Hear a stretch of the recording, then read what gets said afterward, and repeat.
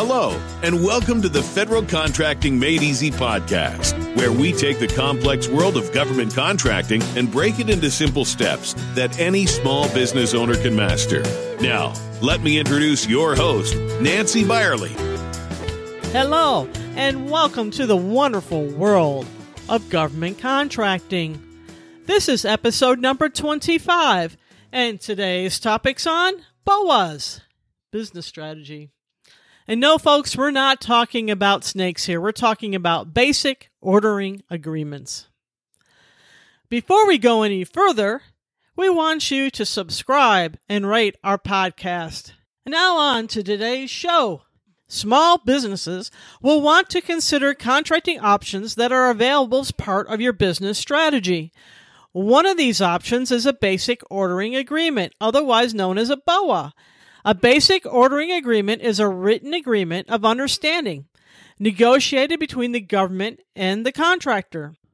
This agreement includes terms and clauses applicable to future task order awards, as well as the statement of work or products needed. In addition, this document will also contain the methods for pricing, issuing, and delivering of future task orders. And no, this is really important. A BOA is not a contract. Really important. Why does the government use a BOA?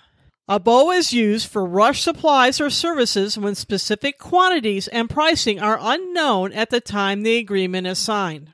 The government anticipates that the need for a sizable number of products or services covered by the agreement, BOAs, are used to reduce administrative lead time. I've seen the U.S. Army Corps of Engineers use BOAs on a variety of construction projects. The contracting officer will have a maximum contract amount and a specific time period. A BOA will end when the maximum contract value is reached or the specific time period has ended. A BOA is a great option available depending on the products or services you provide. Most importantly, it is another excellent vehicle that small businesses can use as a business strategy. What terms does the BOA contain?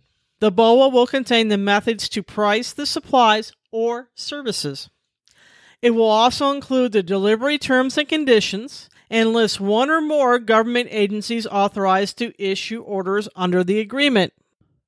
The BOA will also specify when each order becomes a binding contract. Remember that a BOA will be reviewed before the effective date at least annually. The only way to make changes to the BOA is to change the agreement. Any modifications to the BOA will not retroactively impact previous orders. As you are developing your business strategy for government contracting, it is advisable to research the Federal Acquisition Regulation, otherwise known as the FAR, and educate yourself on the different types of contracts. If you need more information on the FAR, please see episode 20. Besides that, the better educated you are on the FAR, the better decisions you can make when dealing with the government. For more information on BOAs, please see FAR Part 16.703. Remember to view today's show notes as well as a link to the FAR. Now, before we go on, I want you to stop the podcast, subscribe, and rate our show. As always, we wish you continued success in achieving your goals of government contracting. Until next time,